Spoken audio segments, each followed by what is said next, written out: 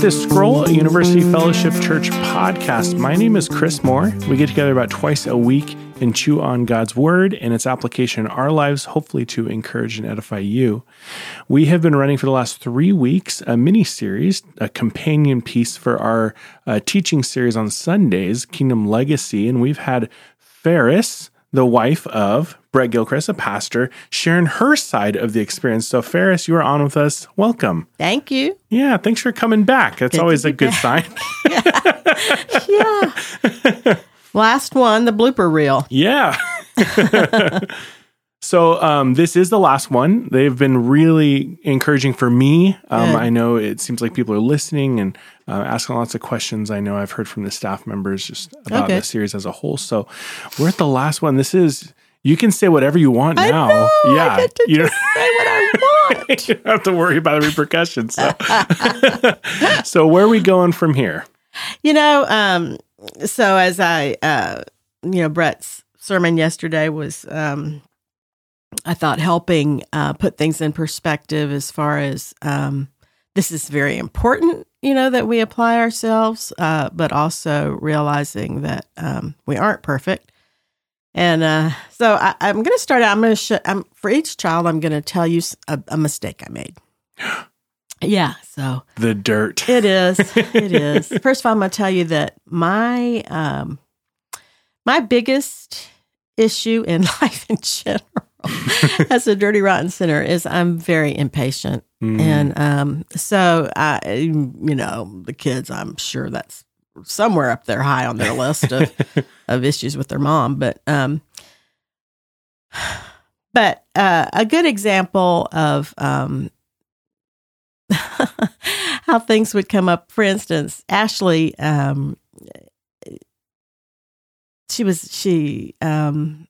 Ashley is who I should have been. and Are you listening, Ashley? I aspire to be like her and to grow. I want to grow up to be like Ashley someday. And this is an example. She was in middle school, starting her babysitting career, and she was well loved and sought after. And she was on the phone, and this will give you an example of why. She was on the phone, and she was visiting with whichever adult it was. I'm not sure who it was, and I didn't really know, but I did my typical thing, and that is, they would all tell you this. I'm very stream of consciousness, and I just walk in a room and I start talking just wherever I was. Yeah, and in this case, there's something that I needed, to do. So, she has a little tick that comes from being raised by me, and it's the Ashley. If she'd hear her to this day, it's kind of like if I say Ashley, it's like tick. Her nervous system kicks in. Yeah.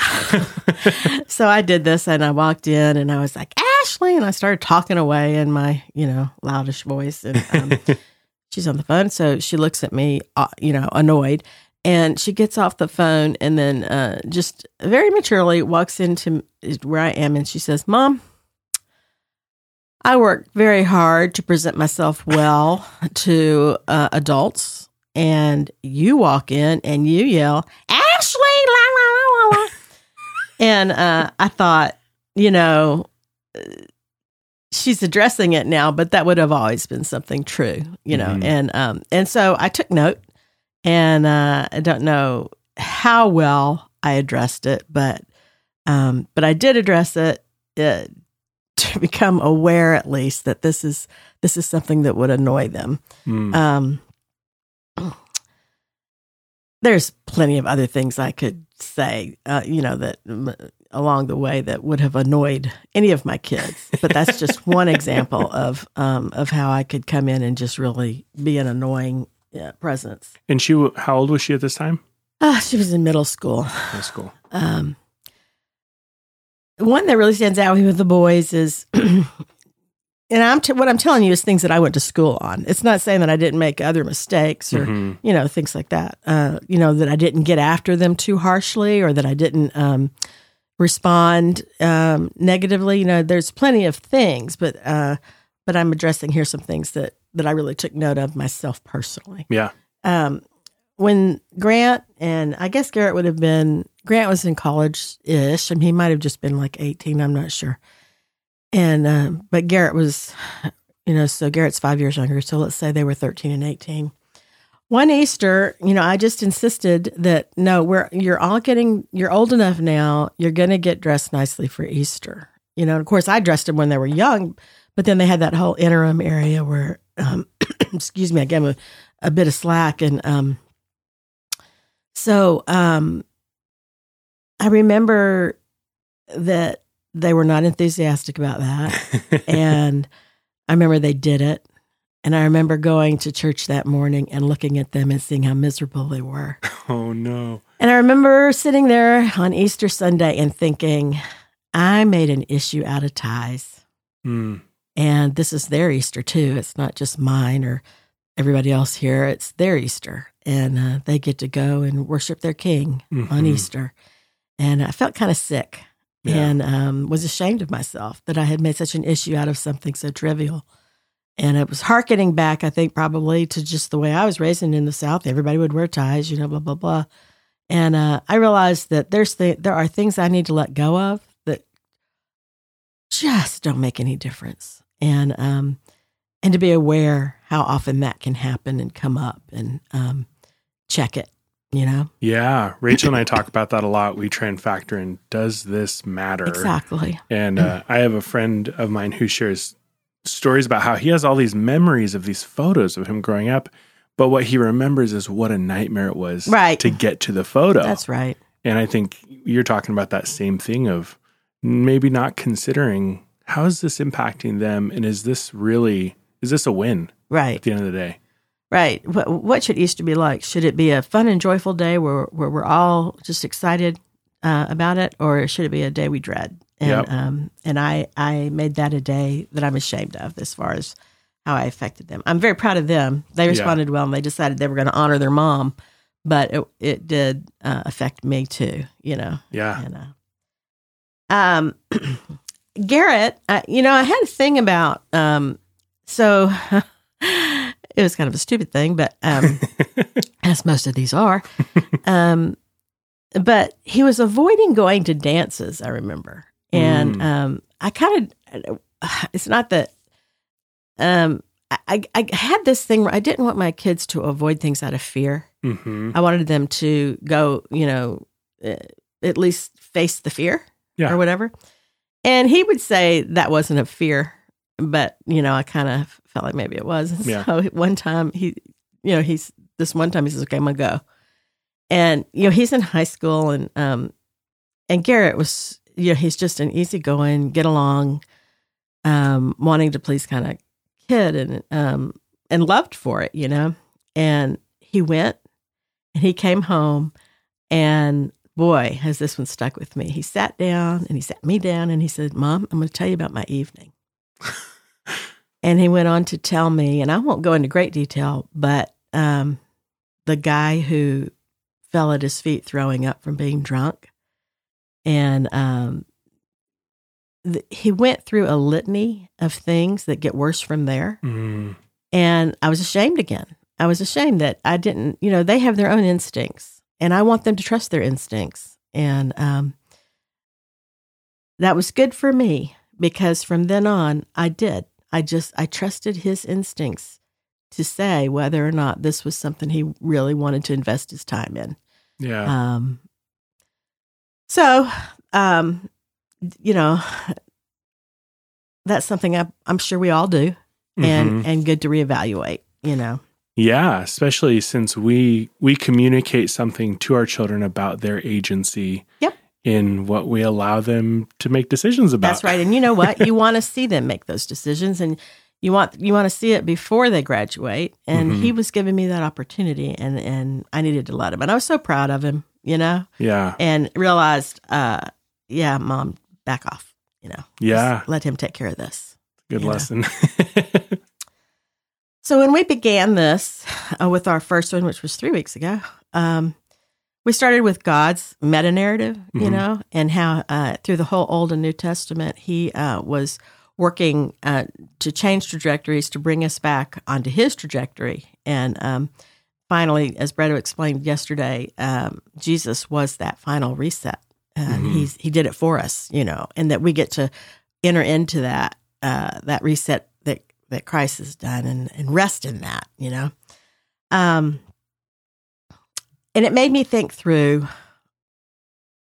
what our kids have experienced with us, our own family meta narrative, so to speak. And I realized a value we had, and maybe it wasn't spoken and probably should be, so now it is. There we go. Is that they need to see Brett and I fall hard, get up, dust ourselves off, and soldier on. And that's really what God was showing us through all those times. I mean, hard falls, get up, dust it off, soldier on. Yeah. So I was looking through some of the things, and they don't need to just see it do it once. They need to see us do it repeatedly. That this is a lifestyle of following God, and I think it's as important that they see us do that in what failures, or however we want to put that, as it is for them to see us succeed and to see our successes. And in fact, if all they ever saw was our successes, that would be a disservice, really. Yeah, Rachel and I had an experience one time where we were sharing about an individual in our lives, and we just kind of lamented the fact that we didn't know they didn't present themselves having any kind of struggles. And you're like, I can't relate to that. Right. I sometimes wonder how long that, how sustainable that is. Yeah. Is it akin to me as someone pretending or acting out being a Christian and not actually knowing Christ? How long can you? Maybe years, but eventually, how long is that sustainable? Yep.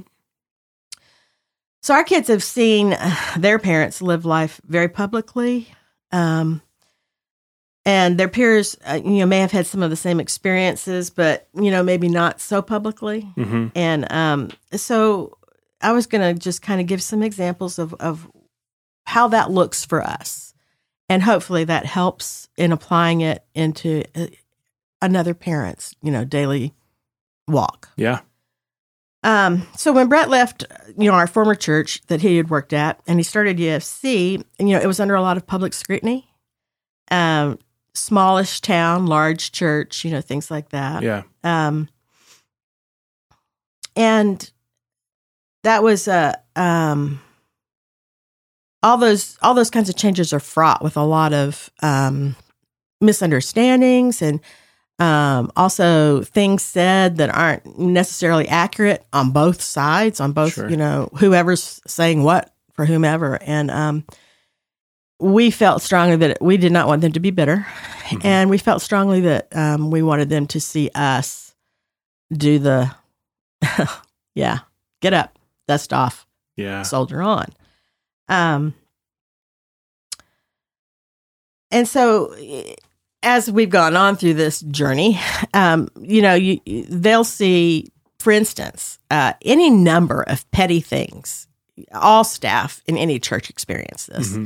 There's any number of petty things that can come up and cause problems, cause issues. People leave churches over petty things. Sure. Yeah. And that, again, is an opportunity for them to see, okay, get up, dust off, soldier on. And I've thought through a lot of the things that have happened to us over the last 14 years. I mean, gosh, what if I were the amazing things that have happened at USC over the last 14 years? That would be so fun to write a book about. But there have been hard things. And we lost 2 staff to cancer within a year. Yeah. One of them, one of Brett's closest friends, and the other, Ashley's roommate, and Brett was, obviously worked with them every day. And so that was really hard. But we also have had situations come up, not often, but a couple of times with staff where over time serious differences would come up. And, you can't always explain that to the whole world because you're protecting the privacy of someone else. But, and so as a result, you have to kind of take the brunt of it. Our kids need to see us fall down, get up, dust it off, and soldier on.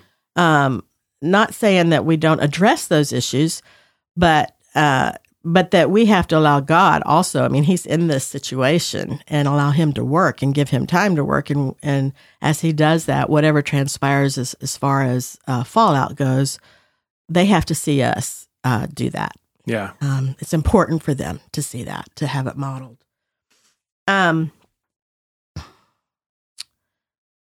So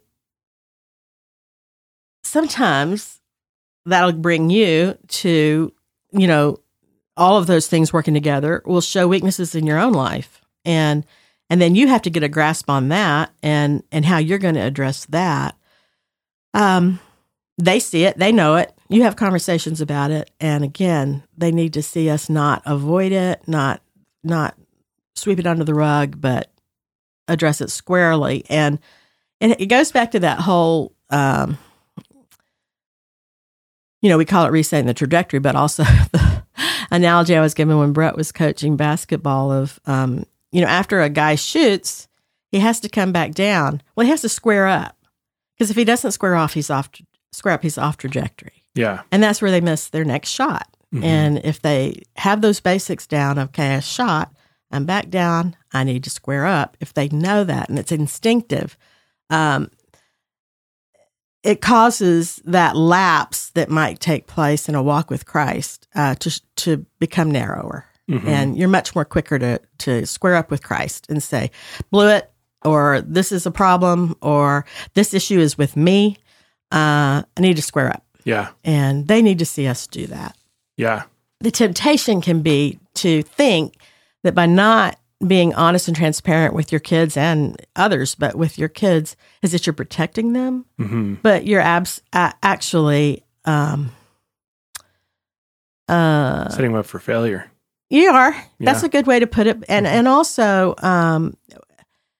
putting something off that needs to be dealt with today. Mm-hmm. And you're actually modeling that. You're modeling putting this off and not dealing with it, not squaring up today, but just thinking, oh, maybe down the road, maybe, mm-hmm. and then maybe not. Yeah. Yeah.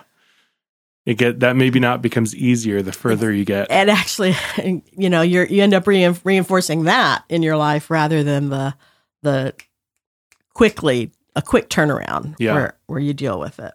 I think of, Scripture tells us to write things between brothers in a conflict before they take us to court. Sure. There will be greater consequences if we don't take care of this quickly. Well, yeah, and how much healthier is it to discuss it between brothers rather than to make it public and go? But that's not saying that it doesn't have to be aired, maybe, or some of it be aired. Mm-hmm.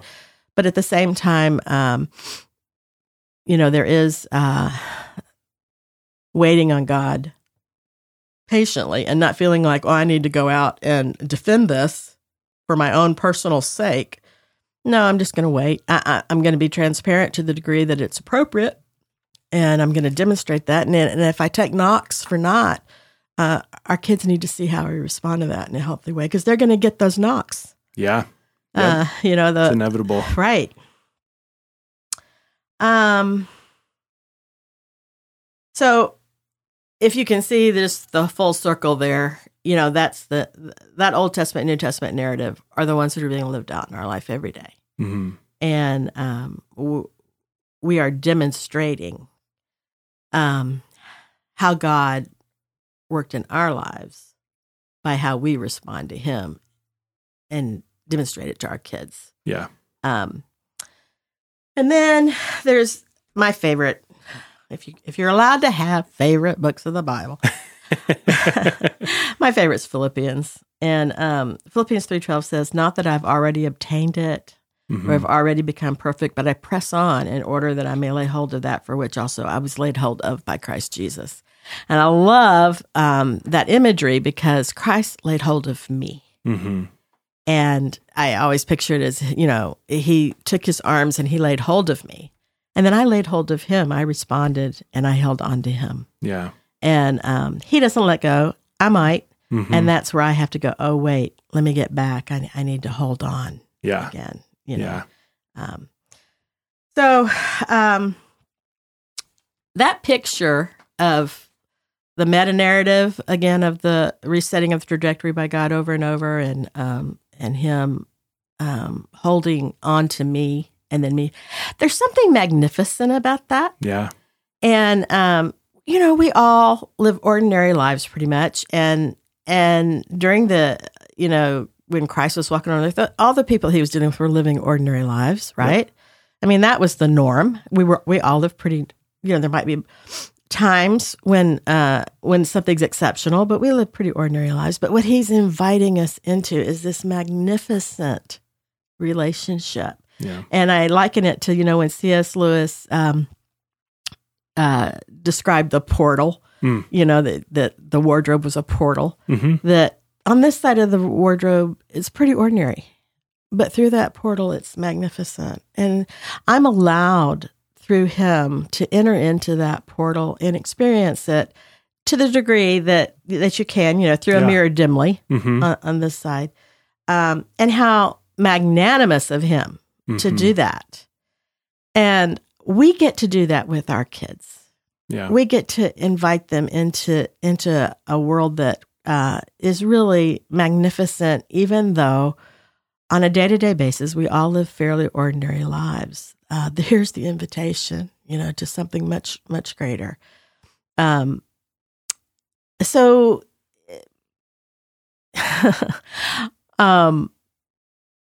our kids are grown and married now, and they have their own kids. I have 7 grandsons and a granddaughter. It's up to Garrett and Faith to change the dynamics. We'll see where that goes. To be able to see how that can be passed on, and now to just watch them as they do that and support them along that way. And what a privilege and how fun, a glorious thing to be able to be engaged in that process.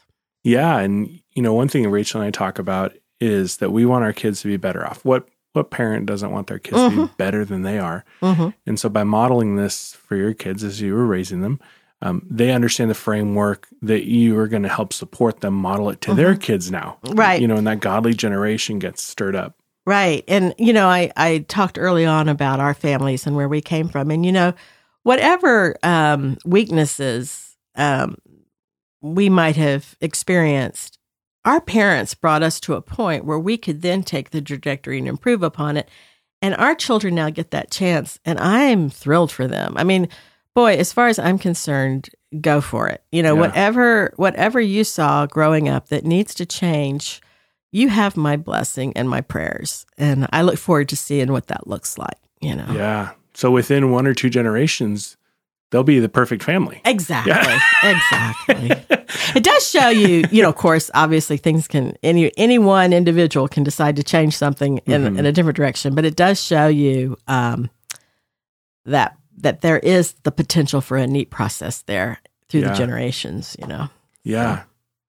Yeah, it is amazing. And how God approaches every single generation. Right. It's not, no one generation can... We don't corner the market, right? Right. No generation corners the market on what's the perfect way to live a life, apart from following Christ. You know? Yeah. Well, Ferris, this has been such a pleasure. If you had to give one encouragement to the tired mom and dad, what would that be? Looking back at your life, what did you need to hear? There's a huge reward, and you get little rewards every day, but in the long run, when you get to finally relax, the reward is to just enjoy what you invested in and watch that investment grow, Yeah, it's encouraging. There's a proverbial finish line. Yep. Sort of. Yeah, down there. There's a future and a hope for sure. And for the women, I would say in Proverbs 31, where it says she smiles at the future, that there's a reason to smile. Yeah, that's beautiful. Ferris, thank you so much for coming on and sharing your thoughts. This has been really great. Thank you, Chris. You do a great job. Thank you. We'll have to have you on again soon. All right. Well, thanks for listening. Thank you to our guests for coming and sharing what they've been chewing on in God's Word. We produce these podcasts and release them twice a week, so please subscribe so you don't miss out on one. And don't forget, love God, love your neighbor, and make disciples.